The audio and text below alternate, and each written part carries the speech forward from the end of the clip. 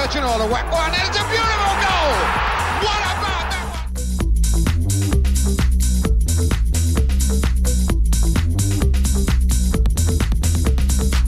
Stevie Claridge has given Leicester a place in the Premiership. Amazing. Leicester City.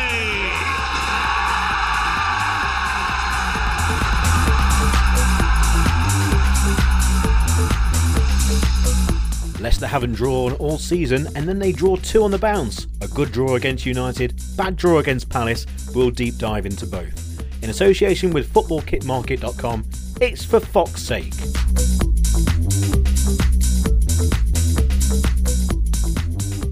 Hello and welcome to For Fox's Sake. My name is Pete Selby, and alongside me is Rob Hayes. Rob, not Merry Christmas. Did you have a good Christmas?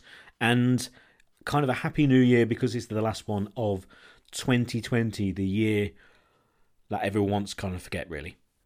The year that everyone wants to forget, apart from all of the episodes of For Fox's Sake that they have not wasted their time listening to. Yes, I did have a nice Christmas, actually, thank you. I think a lot of people, including myself, weren't really gearing up for it to be anything spectacular. So in that sense, it was actually pleasantly, surprisingly nice. I got to, albeit briefly and socially distanced, to see most of the family. Plenty to eat, plenty to drink, and yeah, not too bad. How about you? Yeah, not bad. Is again, for what it could have been, it could have been a complete write-off. So, and it wasn't. So there you go. No, very good. Again, lots of food, bits and bobs of booze, and working actually quite a lot since Christmas. It's been quite busy. So, and with all the football as well, I think compared to a lot of people, actually, I've not really kind of maybe felt the lull, kind of either a pre-Christmas and post-Christmas lull in between that and New Year, which there normally is, and this year of all years, it's been really busy. So yeah, it's been good overall. Now, if you haven't listened to the Christmas special, then please do. It's not one of those Christmas specials where if you haven't listened to it, it's kind of gone out of date. It will still be relevant for the next few weeks and that. So if you haven't listened to the For Fox's Sake Christmas special, find it wherever you're listening to this podcast, either on Apple Podcasts, iTunes, Spotify, however you do listen to it, SoundCloud. Then go back and take a listen. It's a nice bit of fun, just really about the top players for Leicester, top players in the Premier League, and also our wishes for the new year, our 12 days of Leicester City Christmas kind of thing. So yeah, it's a nice bit of fun, and it's not out of date, so that's good. First of all, our sponsors as well, footballkitmarket.com. Go and take a look. They've got plenty of New Year and kind of Christmas specials at the moment. There's 1 or 2 shirts I've seen which are very good. So if you're in the market for a new shirt, i.e. a new one, but an old one, so a classic shirt from any era, and it doesn't have to be Leicester, of course, head to footballkitmarket.com. And also, the fact that they're a sponsor of the podcast means that it'd be nice if you could as well. Also, something that we don't actually mention, which we really should mention every week, is if you do like For Fox's Sake, and hopefully you do, then give us a 5-star rating or whatever you want, however you listen to this. So if you are listening to it on Apple Podcasts, for example, or scroll down however you are, then and then give us a rating. You can leave a comment if you want, but just give us a rating. It just means you press one thing, and it does go a long way to helping the podcast, actually. So it does actually help us. So if you want to help us in one way, shape, or form, just give us a rating, hopefully 5, and that's it. And it doesn't take 5 seconds to do that. So it's a bit of housekeeping in order. Now, we've had a couple of games since our previous podcast, Rob, and you kind of take things in groups, don't you? You look, and it depends on how far back you want to go, especially with Leicester's form being slightly in and out.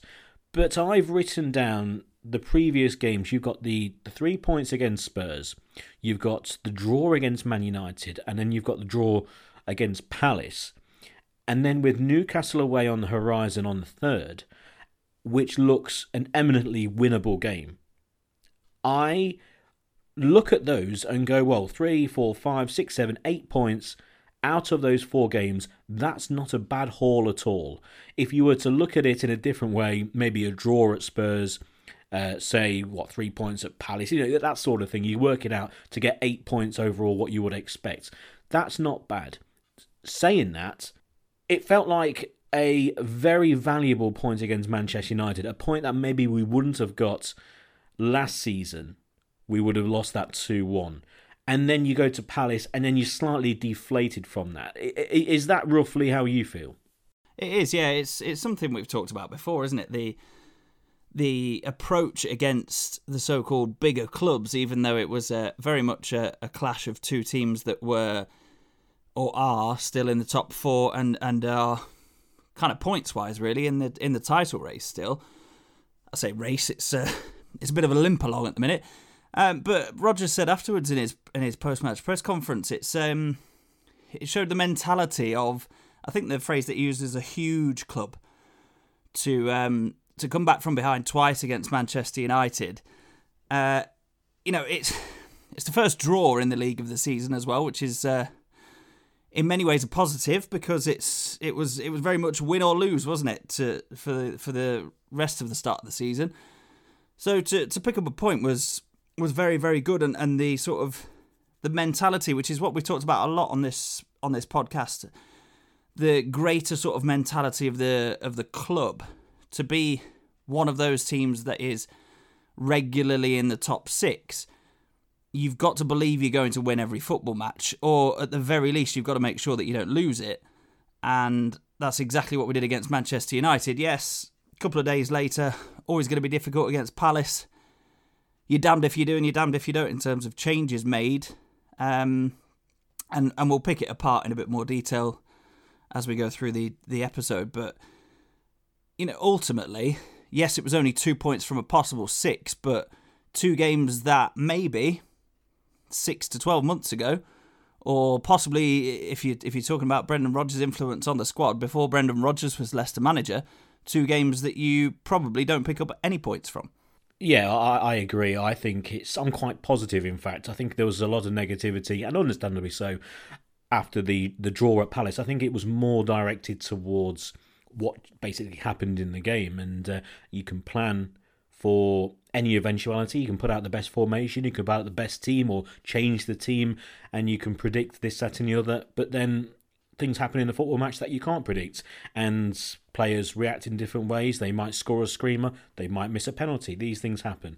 Now, the game against Man United, I think that was a good point overall. They were a dangerous side, Man United.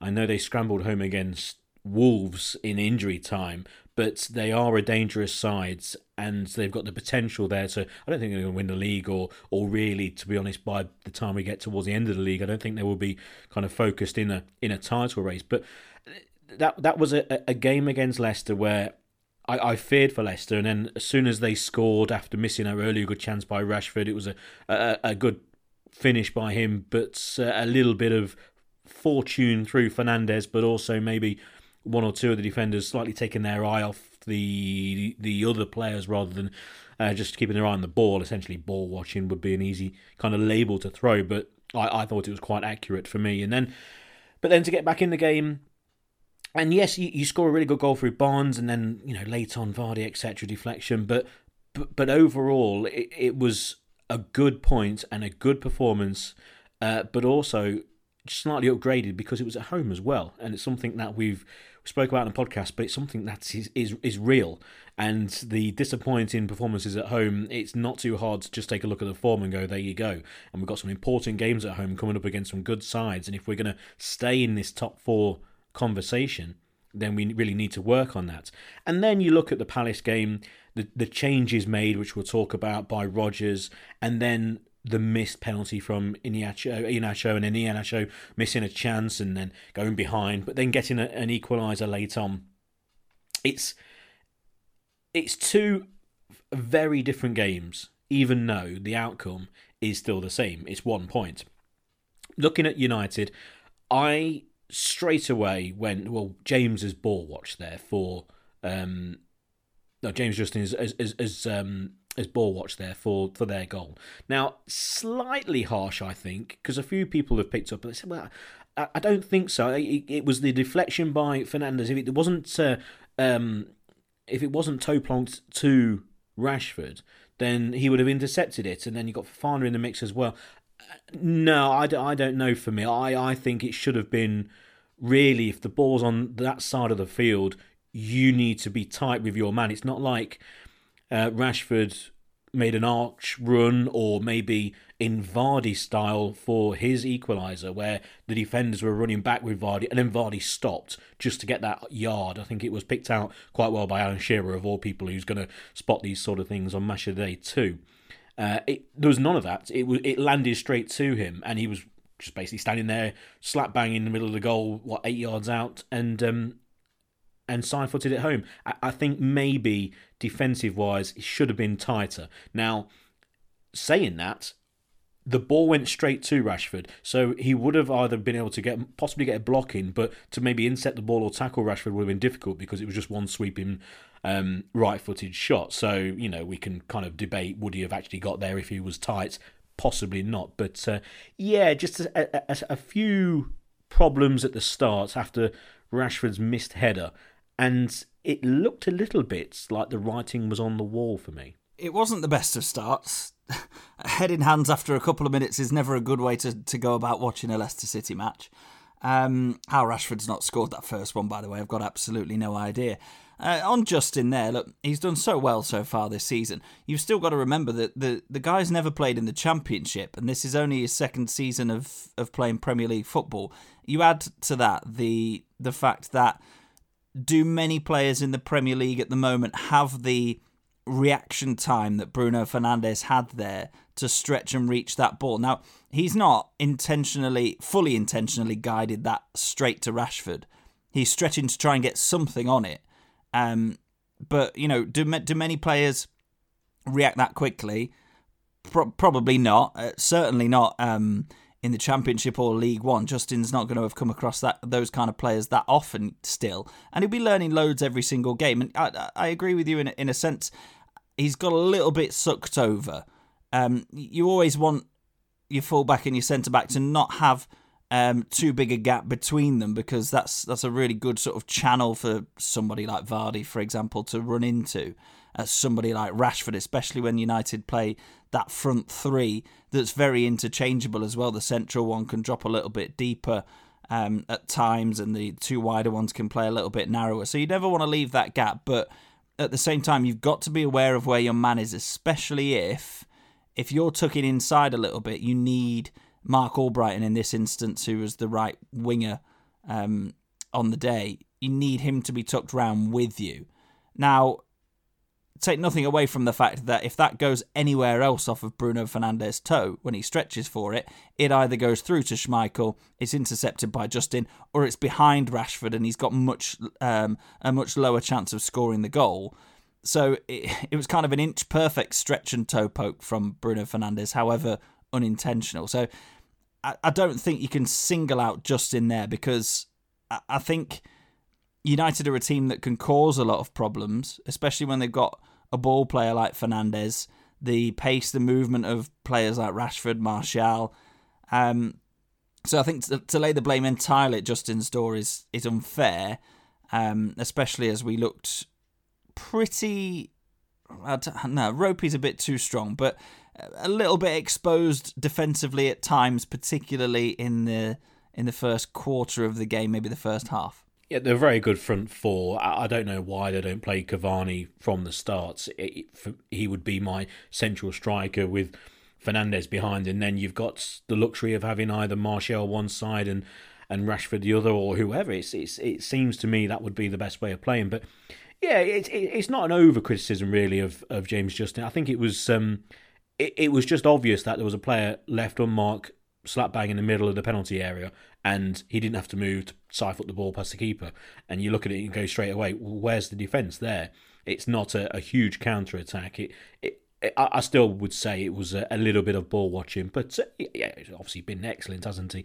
But Leicester got back into the game, and it didn't. They were slowly getting back into the game. It wasn't quite basketball end to end, but the game had a bit of pace to it, which was good. I liked it. It was a little bit more maybe dangerous that way, but that's how I still think Leicester, when they play that quick football, it suits them. Yes, it might be slightly more open at the back, but it helps us, especially if it's going to produce counter-attacks, which is still, with Vardy in the team, is going to be advantageous for Leicester. And it was Harvey Barnes. Great shots out of the blue, left-footed, which he then goes and scores again against Palace. But it was a brilliant goal. You could almost see him thinking, if you know what I mean, running across the penalty area going, shall I? And well, guess what? He did. And it rifled in the back of the net past David De Gea. And then he goes and does the same against Crystal Palace, hitting it into the bottom right-hand corner. And you can only say that he does not score that goal against Palace without scoring a goal against Man U. That's essentially what I'm saying. And it's on his left foot. It's just outside the penalty area. I will die on the hill saying that. I really believe that. It was a great goal. And guess what? It's back to that old adage. It's Harvey Barnes in front of goal, getting confidence, scoring goals like this will only help. One-on-ones, tap-ins, fine. But these sort of goals, wrong foot, outside of the box, this is going to go a long way.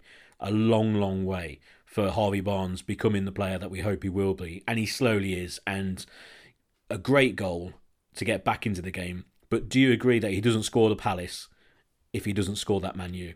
I absolutely do, yeah. He's a confidence player in terms of his final product. I think the rest of Harvey Barnes' sort of traits are there all the time. He'll always have a go at a fullback. He'll always be a willing runner. He'll always try and find the ball and get involved. He's not the kind of player that goes hiding on a football pitch very often. But it's almost the belief. And I'm not saying beforehand that he wouldn't believe that he was going to score, but it was almost like when he hit that from the edge of the box, especially the Palace one.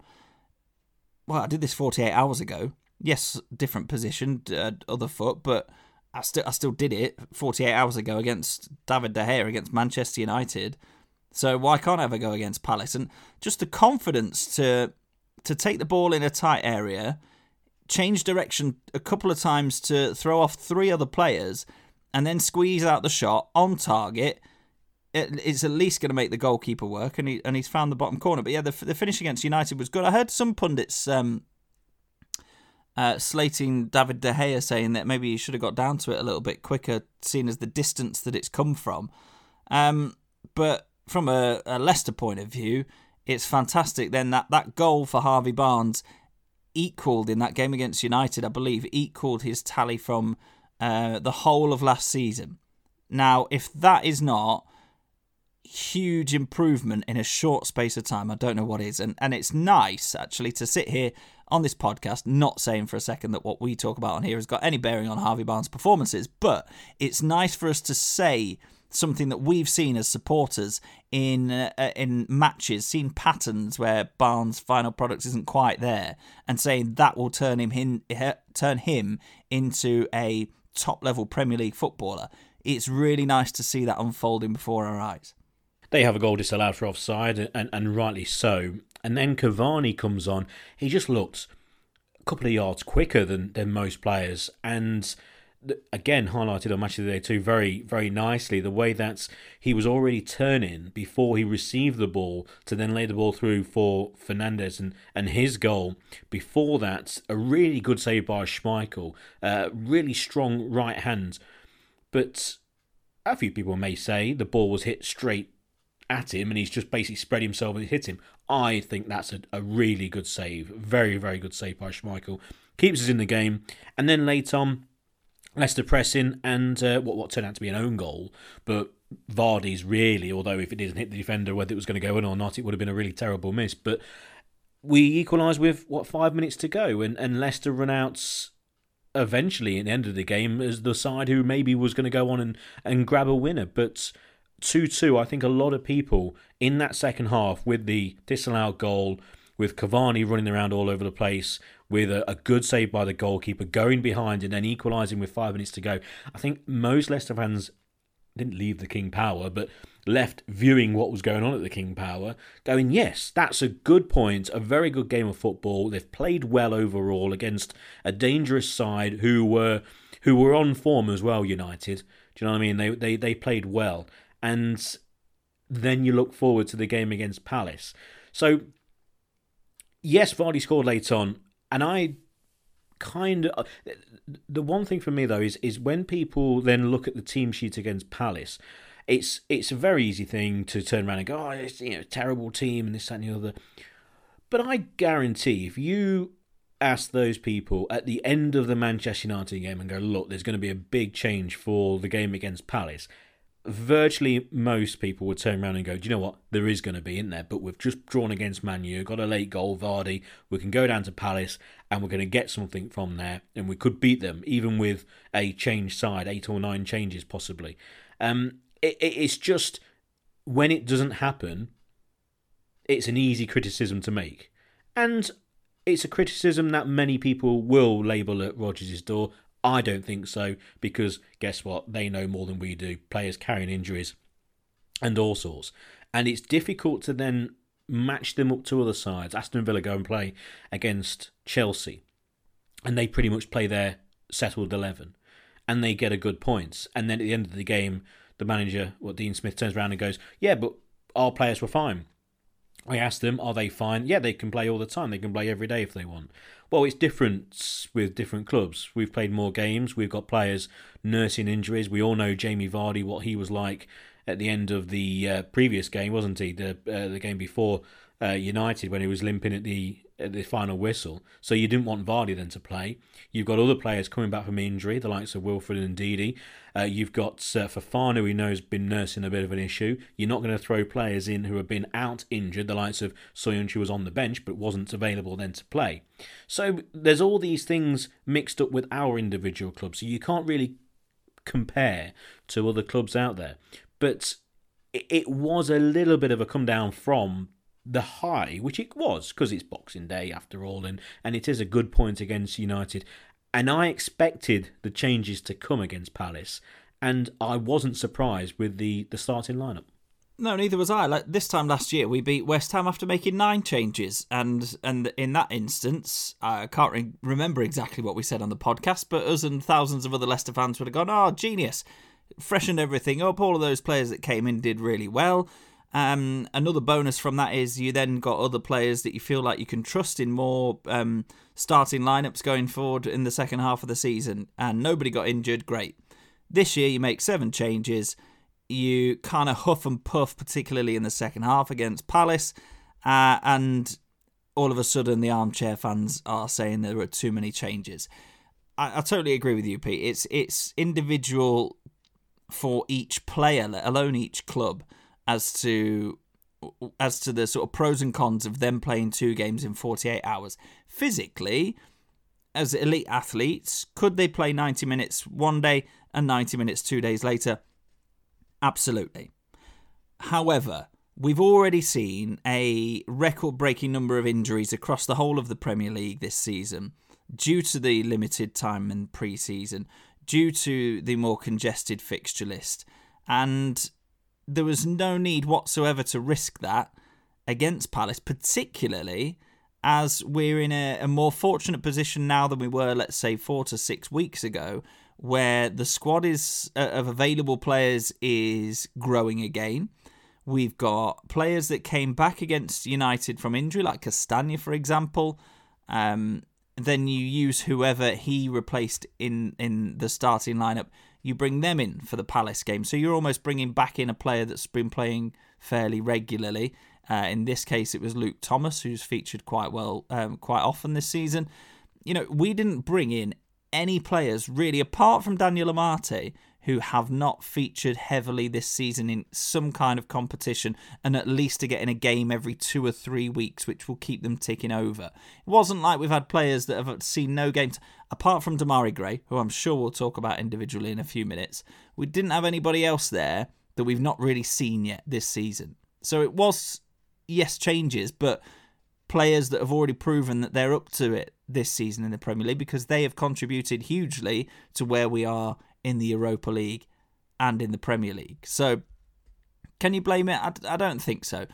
I think if we get into the game itself, particularly the first half, I think we can blame the overall result on the lack of ability to convert the bulk of the possession, basically 3/4 of the possession, into the scoreline. You know, the possession stat means absolutely nothing. The shots on goal stat means absolutely nothing. It's all about putting the ball in the back of the net. And yes, we'll talk about Iheanacho individually in a few minutes as well. But for all the possession that we had in the first half, and some of it was good, I don't think it was quite quick enough or incisive enough. And I genuinely believe that is to do with our central midfield largely. Because when Youri Tielemans came on, just 10 minutes into the second half, something like that, we changed instantly. I was watching it and I thought, you know what, this is something that I need to raise on the podcast. Youri Tielemans is a world-class central midfielder, and I think I've finally realised that in the first 55 minutes of the Palace game when he wasn't even on the pitch. There were 10, 15, maybe 20 times in that first half where I was screaming for a forward pass. Did it come from Mendy and Chowdhury? No. Is it their fault? Not really. They are kind of similar players, really. Chowdhury seems to strike me as having all of the right attributes to be in a box-to-box midfielder, and in that case he should be a little bit more forward-thinking. But, come on, Youri Tielemans, he's got an unbelievable number of appearances in top-level European competition, international competitions for his age. He is a world-class central midfielder who we completely missed in the opening hour of the game against Palace, and I genuinely think that was a key difference. Yeah, I like to look at the starting lineup for Leicester and look at it in a sense of it highlights where we are deficient is the word, where we are deficient in the squad. So you can go through it 1 to 11. Schmeichel's in goal. The left-back Thomas, who is developing all the time. You've got Evans and Armati. Armati was a strange one, but he's obviously well-liked by Brendan Rodgers, and we've said before that it's nice that it seems to be a position that Armati is kind of, whether it's through injury, and I think that's maybe the case as well, that through injury, his days of being a defensive midfielder or being in midfield, or maybe he never really bombed down the right-hand side, but being a full-time fullback are maybe gone now, and he's going to be a centre-half. And if that's the case, he's got all the attributes to be a really good centre-half, so no problem there.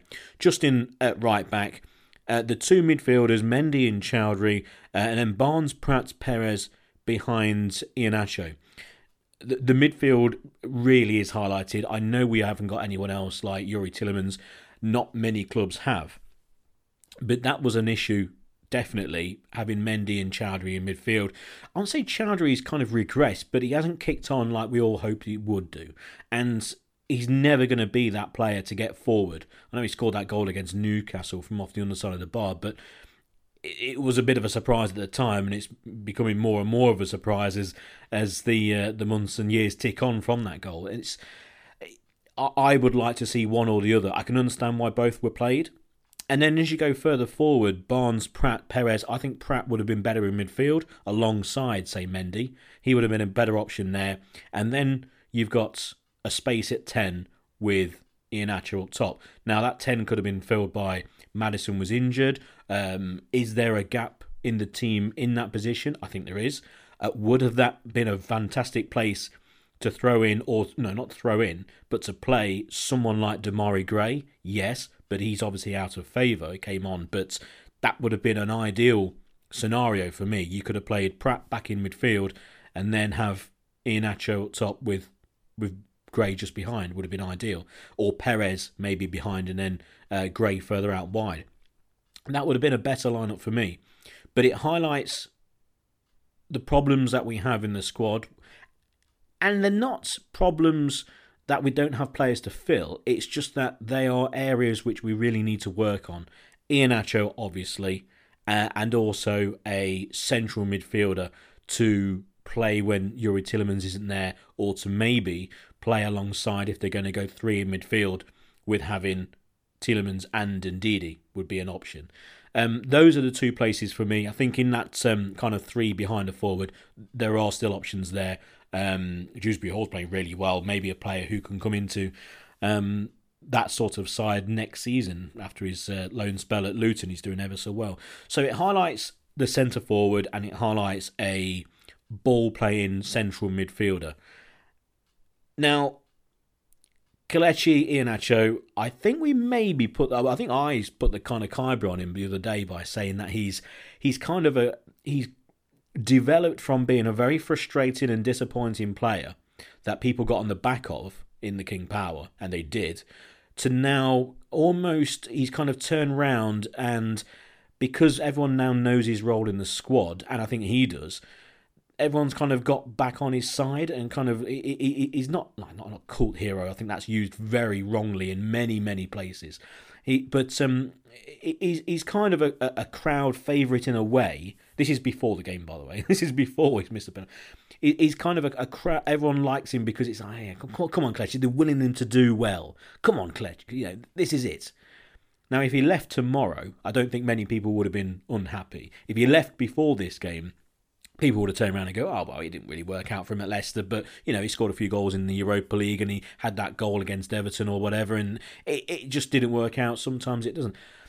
The problem is, you need to deliver when you're given the chance. To miss a penalty and to miss gilt-edged chances, especially in the first half, it was a poor penalty. Now, we heard from Rodgers at the end of the game that him and Ayoze Perez took 5 penalties each in training. Iheanacho scored 5 and Perez scored 4. And that was kind of the reason why he was the penalty taker. And I remember he scored penalties in penalty shootouts in the League Cup, and plenty of penalty shootouts we've had in the League Cup over the years, in the last few years. It was just really disappointing. It's a disappointing effort. I don't like his run-up, but then again, that's just a personal thing. It doesn't really mean an awful lot. Quite often, sometimes I don't like the way Vardy takes penalties, but, more than not they go in. He's missed his fair few as well. It was just really disappointing. Now, straight away, people are like, get rid of him, we need to bring in a new striker, and that conversation flares up, and we're approaching the transfer window, and it will flare up. I don't think we will. I think there's possibilities of maybe loan signings, and we'll talk about possible signings or what we might do after we go through this game. But I thought Leicester were good in the first half. They did more than enough to beat Palace, who were woefully low of confidence after being thrashed by Villa, a 10-man Villa. And overall in the game, when you are equalised late on, you've got to be kind of happy with the points, regardless of who you're playing. It's just a bit galling that you missed all those chances and also a penalty, and it just happens to be the one man up top. And you do really fear that if anything happens to Vardy, we are bang short of options. Now, is this one performance, are these missed chances, is this missed penalty going to mean that Iheanacho's not going to score again for Leicester? Absolutely not. But he is a confidence player, and this is really going to dent his confidence. Granted, his next game he might score in the first minutes off his arse. Well, there you go, his confidence is sky high then. But it's just the back of your mind, you're always thinking this is a missed chance. And with other clubs maybe slipping up here and there, or even not playing, it was just like, if we got those 3 points, and then you go to Newcastle and get another 3 points, you're starting to slightly pull away from those clubs in, 3rd, 4th and 5th, etc. How fickle football is, because I totally agree with you. Iheanacho seemed to have turned a bit of a corner in his Leicester career, in so much as the fans were willing him to do well. And it was kind of like if he made a mistake or didn't have the greatest of impact or falls over, as he does quite a lot, he'd kind of get laughed at or cheered to get back onto his feet and have another go. Whereas before, he was a bit of a joke figure, wasn't he? That's a better way of putting it. That he was a bit of a joke figure who everyone didn't boo when he came on, but there was a lot of groans and moans about everything he did, and that's now turned into more cheers and encouragement. And it happened towards the end of when crowds were allowed in football grounds. That's a better way of putting it. The crowd changed. I think they realised that he was actually really working hard, and it wasn't necessary. It's not through kind of a lack of effort. I think that's kind of been labelled now, and that parcel's been passed on to the door of Demarai Gray, rightly so as well. And yeah, so you've put it in better English than I have. Well, as normal. the thing is, we talk on this podcast quite a lot. I think what people have realised is that Iheanacho is not a Vardy replacement. When we looked at his attributes, he came and we believed he was this striker with pace and good finishing. So the fact that we were playing one up top the majority of the time, and that was Jamie Vardy. There's no choice but to make the comparison, especially when it was usually one or the other. So you'd expect Iheanacho to just come in and do what Vardy was doing. There are very few strikers in the world who work as hard as Jamie Vardy, with and without the ball. There are very few strikers in the world at the moment who score with the regularity that Jamie Vardy does, who can have that impact on a game, that decisive impact on a game, despite maybe not looking like they were in the game for long periods of time. Iheanacho doesn't necessarily possess that, but you've got very little chance of finding anybody else who has that Vardy magic. That's what makes him stand out as one of the best strikers in the Premier League over the last 4 or 5 years. That's why he's consistently in and around the hunt for the Golden Boot.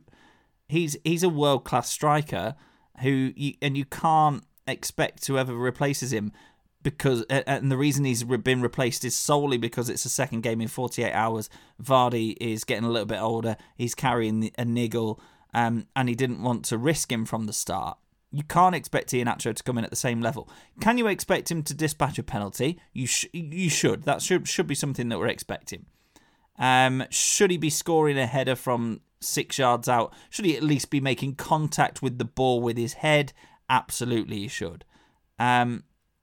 Should we judge the Kelechi Iheanacho of the present time at Leicester City on that one match against Crystal Palace? No, but we're naturally going to, because you're only as good as your last performance, aren't you? As one of the many old millions of football cliches go. So I feel for him a little bit. It's a difficult one.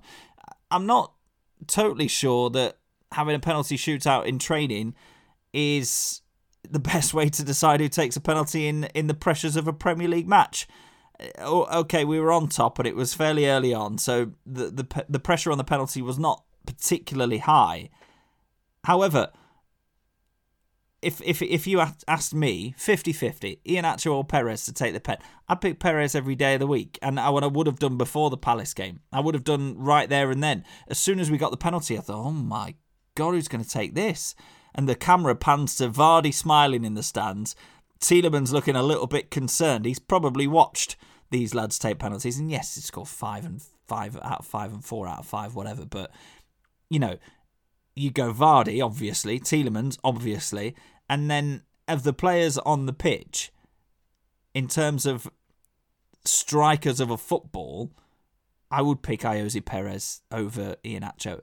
In terms of somebody who is, I don't know, seems mentally stronger, I'd have picked Perez. So that's my personal choice. Obviously, Brendan Rodgers is the manager of Leicester City. If he wants to decide that's the way to decide who takes penalties, fine by me, not bothered. But I do feel for Iheanacho, because it's not a role that many people would want at a football club, is it, to be playing second fiddle? Especially when you're a different kind of striker these days. But just nothing really came off for him. If he scores the pen, he scores the header, he bags a brace, we're 2-0 up at half-time, our dominance of the game is paying off, and we're sat here having a totally different conversation, aren't we? We are, but we didn't. But he didn't, yeah, that's we the point. And that's unfortunately the problem. 3-word reviews, striker, just like buses, Iheanacho has to go, striker in January, it's an equaliser. Missed red card, we didn't lose, a new striker priority, etc. Kind of all along the kind of same wavelength. And then if I just spend a few seconds going over to the old Facebook, once again, these 3-word reviews, not every single game. If there's 2 games before the podcast, it's generally the second game. There was no way of me actually doing it for the Manchester United game, because I was, as I said earlier, I was working at the time, so do bear with us on that. Nacho no bottle, embarrassing at times, toothless without Vardy, didn't take chances, which I quite like that option. A little disappointed. Foxes never quit, which is completely true. 2 late goals in the 2 games. Very frustrating. Very, very frustrating. Nacho stealing wage and don't rest 7. It was 7 changes. Now, I'm going to be a bit more critical listening to yourself and listening back to myself and what I said earlier. I think some people might turn around and go, well, hang on, come on. I think this is, if we're going to be a top 4 club, etc., etc. I'm going to be a little bit more critical. If we're going to be a top 4 club, Rob, and we've got ambitions of staying in the top 6 and aiming for that top 4, first of all, we need to be taking those chances. Now, you finished off there by saying no one really wants that role. I think, unfortunately, for Iheanacho, it's a role he's kind of fell into. And do I think it's time for him to move on? Yes, I do. I think many Leicester fans would. It needs to be the right deal, but I think it is time. Now, you go back through the team, and I look at someone like Hamza Chowdhury. Is he good enough to be in a midfield 2 alongside Mendy? No. If we're going to be competing at that end of the Premier League. He's not at the moment. Hence the reason Dennis Pratt would have been a better option there. Now, players develop at different times, so someone, you could argue, is Thomas good enough to play left back? Well, he's a young player coming through. People develop at different times, and he's only just started his career, and he looks very, very promising.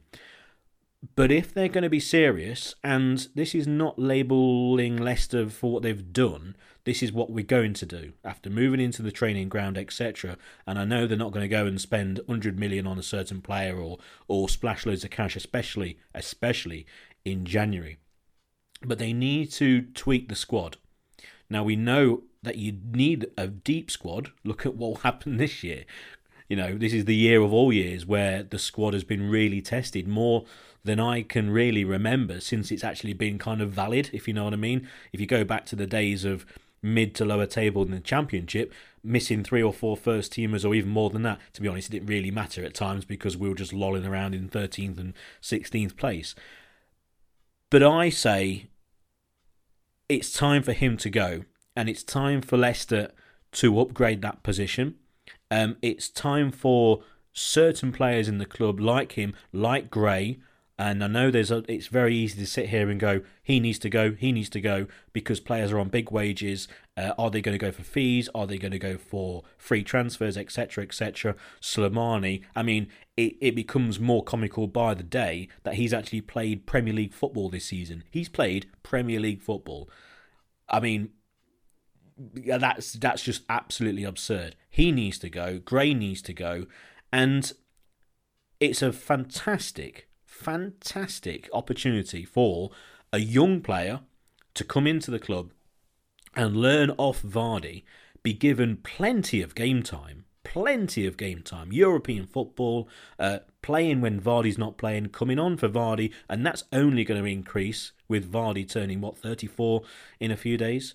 And I think it's a brilliant opportunity for someone to come in, or even 2 players, as a number 9 striker, or even one as a 10, say, for example. Now, is that being done behind the scenes? Of course it is. Of course. There are players out there you can always turn around and go, Edouard over at Celtic, fantastic. For me, he would be bang ideal. Sign him in the summer. He'll be the big signing in the summer. And there we go. That would fill a huge hole in the squad for me. Absolutely huge hole. Do they go with a bit of experience? Possibly on loan. Look at maybe even a defender. We had Bennett last year, didn't really work out. You go all the way back to the likes of, say, Huth coming in. It would be someone maybe at the back to cover the injuries, maybe even a forward, maybe even a loan signing from Europe who turns around and goes, do you know what? I've seen all these pictures of Leicester's new training ground on social media and all that. Do you know?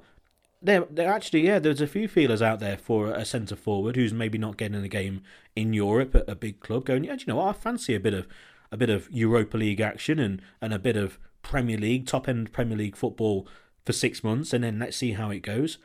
These options are wide open. But I'm saying right now, not just because of this one performance, but the way the club's going, if certain players, and these players might be players who people are fond of and have been at the club for a few years, If they are not good enough now, then I'm sorry, they need to either step up to the mark or they need to be replaced. Now, we can't just go out and buy a new 6 or 7 players all at the level of a Youri Tielemans. But I say with Kelechi Iheanacho, he is one of 3 or 4 now who I think Leicester, if they really have proper serious ambitions, they need to sooner rather than later. I would not like Iheanacho to be at Leicester as the second striker when we start next season. I think that's a realistic time frame for it to be happening in as well. These kind of changes can't happen instantly. There can't be a knee-jerk reaction in January and get whoever's available. And I'm not. And there won't be. That just categorically won't be, because I think the way Leicester City as a club is being run, the way that the football team is being managed at the moment, is all heading in the right direction, but at the right pace. You've got to make sustainable improvements. You've got to bed in whatever improvement you're making, playing staff or otherwise, and then make another small one. You know, you can't, like you say, there's no need for a squad overhaul. Our squad looks great at the moment. Could it look better? Yes, it could, with the points that you've just made. The second striker position is probably the most attractive position, the most attractive situation it's been in a long time in terms of a job prospect for somebody to come in, because of all the points you just mentioned there. Regular opportunities to play games, because the chances are, we're saying this change is probably going to happen in the summer. The chances are next season there'll still be, hopefully, 2 games most weeks. There'll be a Jamie Vardy leading the line at 34, who is not going to be able to withstand the rigours of a 38-game Premier League season on top of Europe and Cup. So there's game time. There's a club heading in absolutely the right direction in all aspects. So it's an attractive proposition for many players. They've got to be better than Iheanacho straight away, though, I think is the key.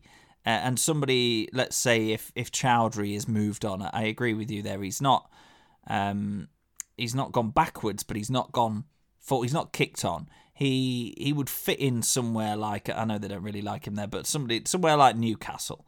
He'd fit in a mid to low mid-table Premier League side. Do you know what Hamza Chowdhury needs? He needs to play. He needs football. He needs to play. I'd like to see him go on loan, and I'd like to see him go on loan at a Premier League club. You know, you could ship him off to Sheffield United, down to Brighton, or whoever. That's where I would send Hamza Chowdhury. At the end of the transfer window, let's say the Leicester squad is pretty much fully fit at the end of January, and they turn around to Hamza and go, look, mate, do you know what? I'm not being funny, but you're not going to be replacing Wilfred Ndidi. It's going to be Mendy and then you. So how about having 6 months down wherever? That would be ideal for Hamza Chowdhury. And in that position, I think what Leicester need in midfield, I'd like to see them go with a bit of experience. Now, okay, if there's a player out there who's young like Youri Tielemans was and you're going to spend good money on him and he's really good, fine. But I'd like to see a little bit of experience in a similar player to Youri, a creative player, but more of a kind of 6 and 8 rather than a 10 to go alongside Ndidi if Tielemans isn't there. A little bit of guile, because leg wise, there's plenty of legs in the side, so you know it doesn't have to be someone to go proper box to box. But that would be an option. But yeah, just to interrupt you again. But yeah, it was Chowdhury.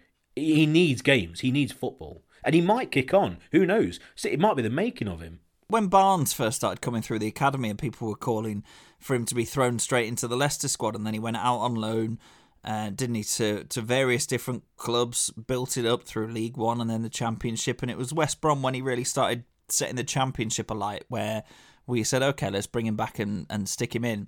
And still, season and a half on from that, we're only really in the last 4 to 6 weeks, possibly, seeing the real peak of his performance levels so far. I really hope he can continue to improve, Harvey Barnes. But if he doesn't, he's still an extremely effective top half Premier League attacker now, you've got to say. Yes, he needs to sustain it over a longer period of games. Now, he's done the short term in terms of flash in the pan. He's not just a 1 or 2 game wonder. He's now, basically, we're almost half a season in, and he's maintained some very high performance levels with plenty of end product. Now it's, can he extend that over the course of the whole season? And then can he replicate that next season to be right at the top of his game? But he's pushed on, and I think that's what people are wanting from Hamza Choudhury. It's a difficult one for him, though, because, like you say, Barnes has been given more opportunities, and that is natural. When you've got a young winger, it's much easier to put them into games because, you know, if a young winger has a 4 or 5 out of 10 performance, doesn't generally tend to have too much of a negative impact on the team overall. Whereas if your central midfielder has a bit of a mare, then all of a sudden you're under a lot of pressure, more often than not. So it's a difficult position because he plays a different role on the field, Hamza Choudhury. But if you could get him a Premier League loan where he's guaranteed game time, I would absolutely snap that up because, like you say, Mendy is very much second to Ndidi in that role now. Tielemans, it looks like he can play day in, day out. Dennis Praet is a good option in there, although he's been playing higher up the field for the majority of the game. James Maddison reckons he's at number 8. So, you know, if you were really struggling, you could tuck him in there. So there's plenty of options, and Choudhury, maybe it is an opportunity to get him out, give him a season-long loan in the Prem next season, for example, maybe in the newly promoted side, somewhere where he's going to get played week in, week out, and then you'll see what he's like as a Premier League footballer. But, you know, he gets seen more by Brendan Rodgers and the coaching staff than he does by us, and they'll know exactly what kind of future they have mapped out for Hamza Choudhury, and like they will for Iheanacho, like they will for Slimani, like they will for, well, it's been very clear for a while now that Damari Gray's future does not lie at Leicester City, and that's something that Brendan Rodgers has very clearly stated. So Gray, Slimani gone by the end of the season. I can't imagine anybody's going to pay for them in January. I can't imagine anybody's going to be desperate enough for either of them, enough to pay rather than get some kind of pre-contract agreement for the summer. But Choudhury, yeah, he's not quite there. But the thing is, like you say, you've got to bring in somebody who makes that squad better. I wouldn't agree with just letting Choudhury go and not getting anybody else in, because yes, the numbers are there, but the numbers are there at the moment, assuming everybody's fully fit, and we've already seen how injuries can really ravage us.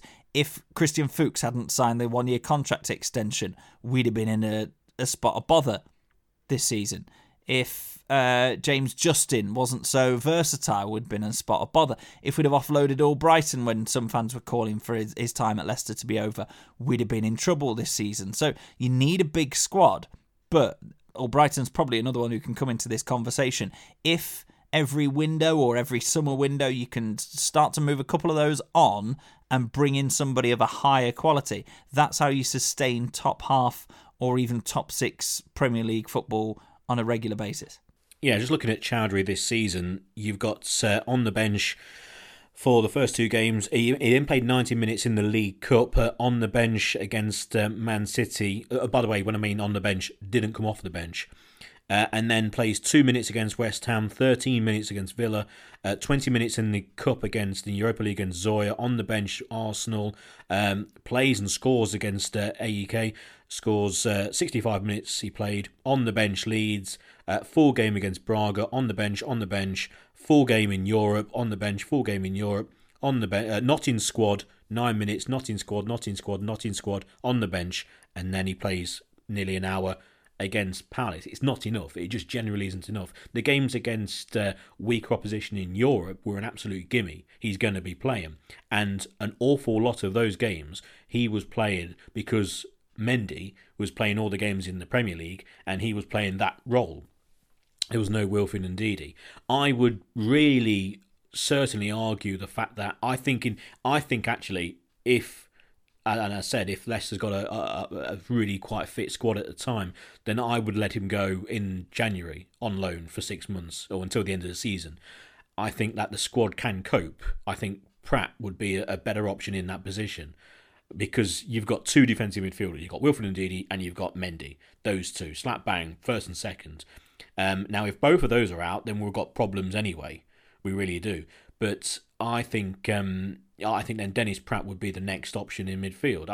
I think that would be a perfectly because at the end of the day, that's exactly where he was playing. But he needs game time. Regarding the other players, I think if I was again a Premier League side and you're talking bottom half at least, Demarai Gray, as much as he hasn't kicked on at Leicester and he hasn't performed and he's been disappointing, he's shown more than enough to show that he can really be a decent player in the Premier League at his current level. So if you mentioned, say, Newcastle will be maybe top end, but I still think, there were rumours about Spurs being involved. I think clubs will take a chance on Gray, and it's just time for him to move. The other players, who knows, likes of Slimani, again, it's all to do with contracts, etc., and they might just run them down and leave maybe in the summer. But they do need to move on. And when it comes to Kelechi, well, it depends who comes in. I just think at the moment, and I don't think it will change, that he's just not the right player for that position. He's not similar to Vardy. He's not quick, and we're not going to buy a Jamie Vardy Mark II. But if we're going to buy someone to replace Vardy, then he needs to be, I think, of a similar ilk. If not, he needs to be of a level which is certainly higher than Kelechi Iheanacho. I think Edouard, again, mentioned at Celtic, he brings an awful lot. He brings touch. He's not slow at all, but he brings a presence as well. And he just looks, for me, an absolute ready-made player. And I really hope they go for him. And that would be, I think, the big signing in the summer if they go down that avenue. Now, again, there could be players who no one's even thought of who might turn up. Again, maybe a bit of experience. Towards the end of January, Leicester might go on a really good run of wins in the Premier League, and it turns around and go, do you know what? We're in a very good position here. Let's maybe spend a few quid on wages in terms of loan signings and pick up one or two experienced heads and get them in the side. Diego Costa, anybody? Diego Costa? No, I think you're talking there about if you were going to play two up front, if you had a side that had two up front and you could play maybe Vardy alongside or Iheanacho, then yeah, it would work out. But I don't think so. Not in the formation they play. But also, how good would it be to have Costa and Vardy up top? It would be the two biggest defenders would absolutely hate it. Opposition fans would hate our strike force even more. It'd be double the hatred, wouldn't it? But imagine being a centre back and playing against that pair. Oh my goodness! But it needs to be, they need to be of a level to improve the squad, or at least be, pay their way essentially, which obviously every player does. Dewsbury Hall is an interesting player because he's really playing well, really is. There's a chap at work who's a huge Luton, like ridiculous, and he keeps on giving me updates about him, and he goes over the top about it. I was like, surely he can't be playing this well. And he goes, oh no, he's not only just playing, he's not the best player in the club at the moment, but he's one of, if not the outstanding player in his position in the league. He really has improved. And so next season, you could see him being in the first team squad at Leicester. They might say, go out for another year. Who knows? But yeah, it's interesting times. But I think with Kelechi, I think the ship has definitely sailed. And has this performance against Palace kind of rubber stamped it? Probably for me. I think if you're being decisive about things, and again, the training ground is a big thing. Because you can talk about transfer fees, you can talk about stadium redevelopments, you can talk about signing next player for 35 million and having Jamie Vardy a Golden Boot winner and playing Champions League. You can win the Premier League. You can talk about all that, but when you actually leave Belvoir Drive and say, right, no more of that. We're now in this. And then you actually do it, and the players walk in and go, Christ alive, this is it. This is serious stuff now. You know, a lot of, and for fuck's sake is right at the top of it. There's an awful lot of guff spoken about football. Oh, it would be great if he played alongside him. It would be fantastic. And that's what's great. That's why we do the podcast. But when you actually move into a brand new training ground like that, I think that's when it hits home. You know, you start counting your chickens. You go, right, we mean business now. No more. I mean, Demarai Gray must have looked round. I mean, everyone walked into that place all singing and dancing, follow big wares and fantastic. He was there, face like a slapped arse at the back. And surely he must look around and go, well, hang on, this club's outgrown me now. You know, these have gone beyond me. Some of the players must really look round and go, someone like James Justin must look round and go, right, here we go. Talking about playing for England, possibly being selected. Why not? He's improving every game in front of her eyes. This is it. We can't carry players anymore. They need to either step up or be shipped out. And for me, Kelechi, yeah, he's not the player we need. That's the thing. We would never sign him now. That's what I think with Kelechi. He wouldn't be signed by the football club. At the time, he was a good signing. Everyone thought, do you know what? He's done it in the Premier League. We've got him for, 25 million quid, which it was a fair few quid. But it really, everyone kind of nodded their head and went, yes, that really makes a lot of sense. Now it's not quite worked out. I'm not going to turn around and say it's been a complete disaster, but it's not quite worked out for one reason or another. But the way he plays, the style of player he is, it wouldn't be a signing for Leicester now. So because of that, he needs to go. But we've got a point anyway. We did. I think that's a really good barometer, actually. I've never really thought of it that way. Would we sign that player today in a bid to improve our squad or to bolster our squad? And the answer for Iheanacho is no. The answer for Chowdhury is no. The answer for Slimani is no. The answer for Albrighton is no. The answer for Gray is no. You know, you've got a couple of other players in there, maybe like Mendy or something like that. I won't talk about the older players like Fuchs and Morgan, because obviously you wouldn't sign a nearly 37-year-old bloke with a back problem. But it's applicable to a lot of players in a lot of positions. It's an interesting way to think about it. And it's not necessarily, we're not sitting here talking about a squad cull, but what we're talking about is the fact that for Leicester to make that next step again and become a big club, which is a very loose term again, and one that we talk about definitions of it and how Leicester become one of those so-called inverted commas big clubs in the next couple of years, in the next 5 to 10 years. This is a way you've got to go about it. You've got to be a little bit ruthless, and I totally agree with that, Pete. You move into the new training ground, world-class facilities. You look at some of the players in the pictures with the world-class facilities in the background and go, are you world-class? Probably not. So it'll be interesting to see how the squad takes shape. I think what we've got to say is that the squad itself has done really well this season. And we're not here calling out any individuals because pretty much everybody in the first team squad has made a really important contribution to what's been a very good, very positive first half, really, of the campaign.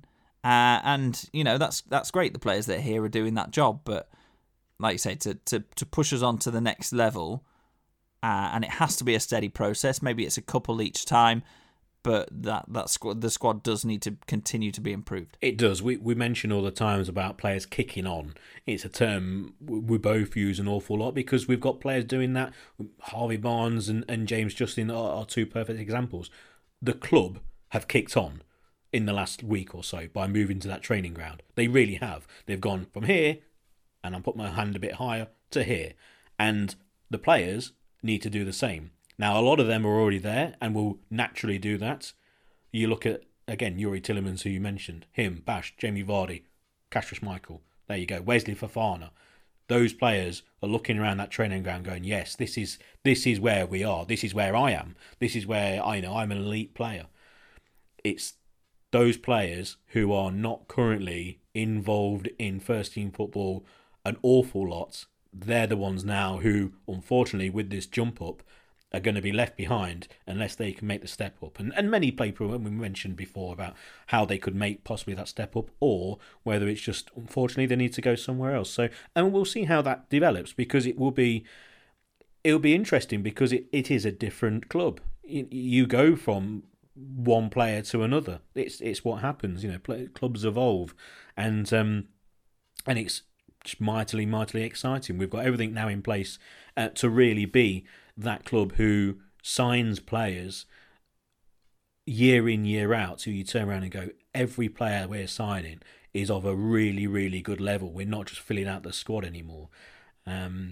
But I mentioned about being at the end of the transfer window and seeing how now, at the time of recording, when we move on to talk about fantasy football and etc. and games coming up and that, obviously what's going on in the world right now is having a massive effect on football. There's games being cancelled. You've got Man City with their issues, although apparently they're going to play against Chelsea, so that's good news. They've obviously, or hopefully, they've caught it, and there's been no further players who have gone down with what's going around, and so they should be back. We know there's problems at Newcastle, and now, should we and can we take advantage of that? And then hopefully we do. End of the day, football's football is what it is. But so basically, the season's in a very precarious position. There was a full fixture list in the Championship, League 1, League 2 the other day. League 1, there was about 3 games playing because of loads being called off. So at the moment, I still think it's 50-50 whether there's going to be a break or so in January. So we'll wait and see how that applies. And that really applies to the fantasy football, because at the moment it's very difficult to kind of work out where we are in the leagues, etc. At the time of recording, I've had a complete disaster because of 3 Man City players and Tottenham not playing, etc. So I'm down in 18th place at the moment. Rob, I don't know about you. I think you fell off the bottom of the league somewhere. But so we can't really do the top 10 in terms of football in terms of the fantasy football, but what do you reckon, Rob, with what's going on? I mean, obviously there's bigger picture to play, but when it comes to football, it seems that at the moment we are either on a straight road to a 2 or 3 week gap and a circuit breaker, as it's being called, or we're going to just try and get through this, and there's going to be certain clubs who unfortunately miss a game or two. They've got to balance it in terms of the fairness of the competition. I don't think yes, of course, the welfare of every human being on the planet is in everybody's first thoughts, but I don't think it's a welfare issue for most players. I know players like Havertz, St. Maximan, that kind of player, have been struggling with the after effects of the virus and the symptoms. But I don't think Jamal Shelters as well. Yeah. So Newcastle have been hit by that. I think what the Premier League as a sporting organisation have got to do is weigh it up and continue to monitor it and just ensure that what's happening doesn't give an unfair disadvantage to football clubs. And whether that's taken into consideration if more games start to get postponed, then congesting up fixture lists, or other teams getting longer breaks because their opponents had a couple of positive cases and couldn't fulfill their fixture, so then they get 10 days off where their opponents only got 4 or 5.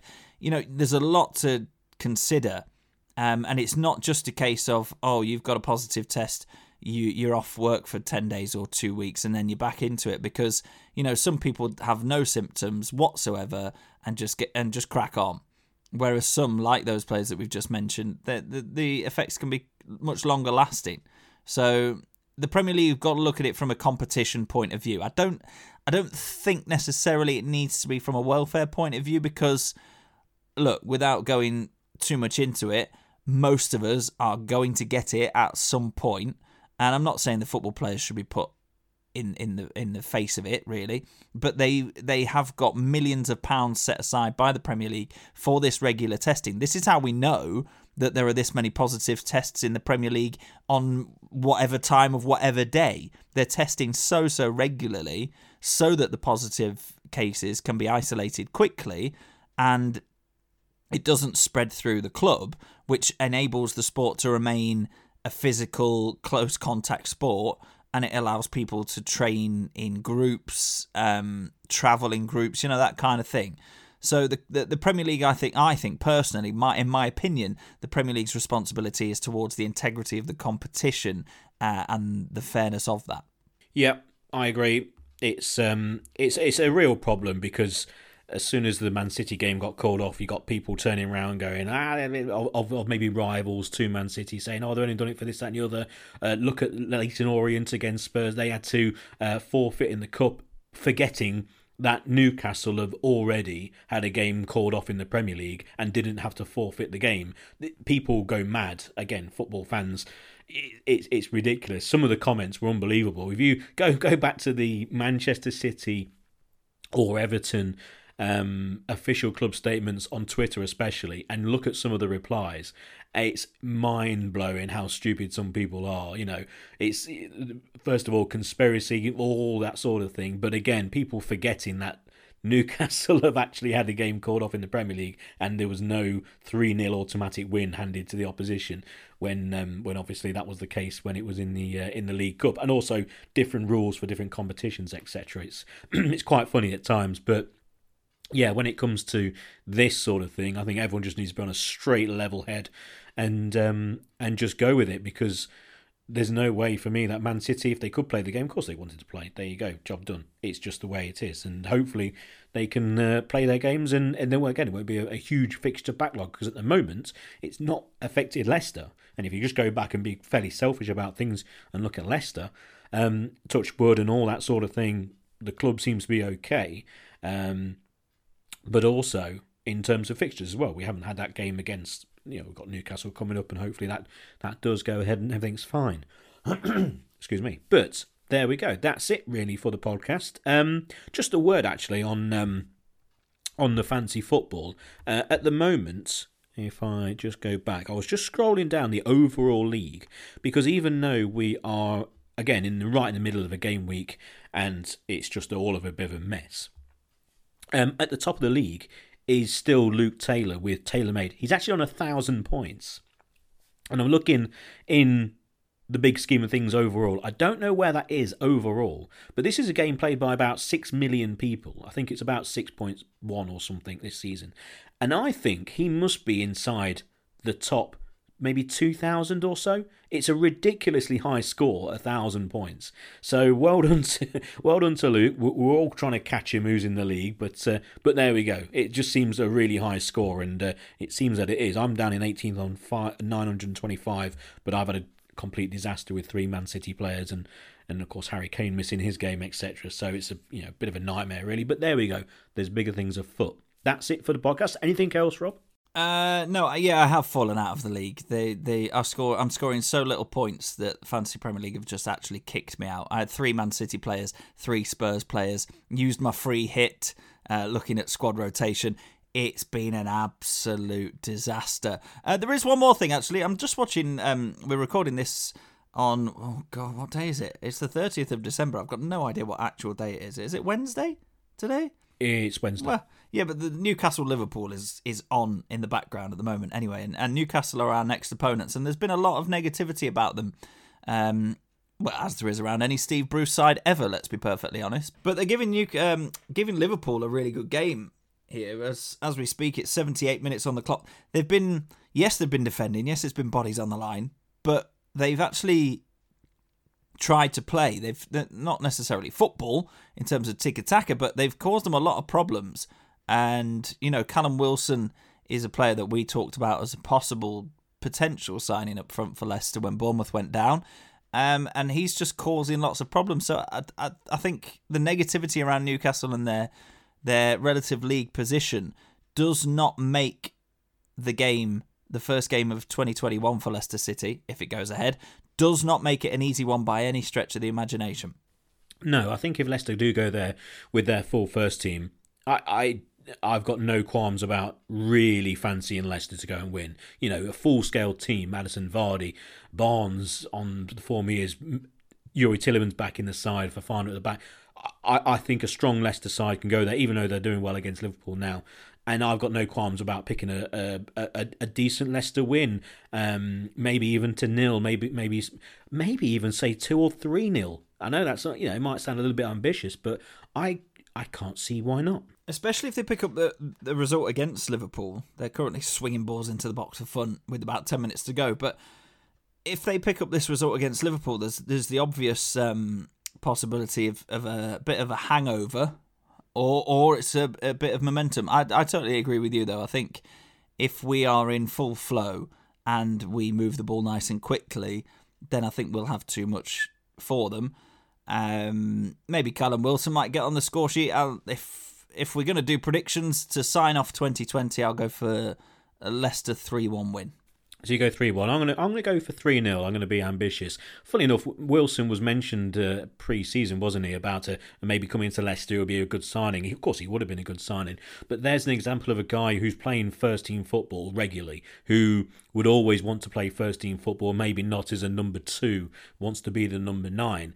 And he would be a different signing to what we would be looking for as a replacement for Kelechi Iheanacho, who needs to go and play as a number 9. He needs first team football. He needs to go and play football and kick-start his career again, just like, say, a Hamza Chowdhury at a different point of call in his career. But yeah, that's it for the podcast, and that's it for the year. So we'll be back after the Newcastle game.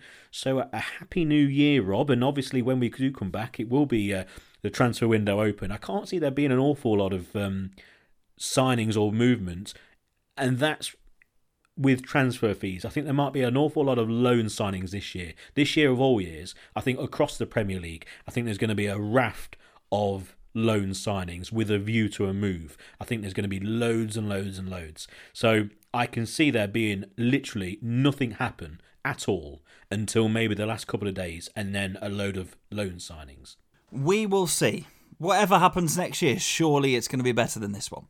Well, fingers crossed we can get back in the King Power. That's one of the main things, really, isn't it, when it comes to football? We need fans back in the ground, and hopefully this old vaccine, jab, jab, jab, stab, stab, stab, get everyone sorted and get us in the ground. It would be nice if we could, and I know we are technically in a title race, but wouldn't it be good if we can cheer on Leicester inside the King Power to a top 4 finish and right the wrongs of the end of last season and qualify for the Champions League ready in time for the new season with new centre-forward alongside Vardy, or playing as second fiddle to Jamie Vardy, a new £40 million striker to attack the Champions League. That's the aim. That's my New Year's wish, which I've said out loud, which now won't come true. But there we go. Anyway, Happy New Year to you, Rob, and Happy New Year to all of the listeners.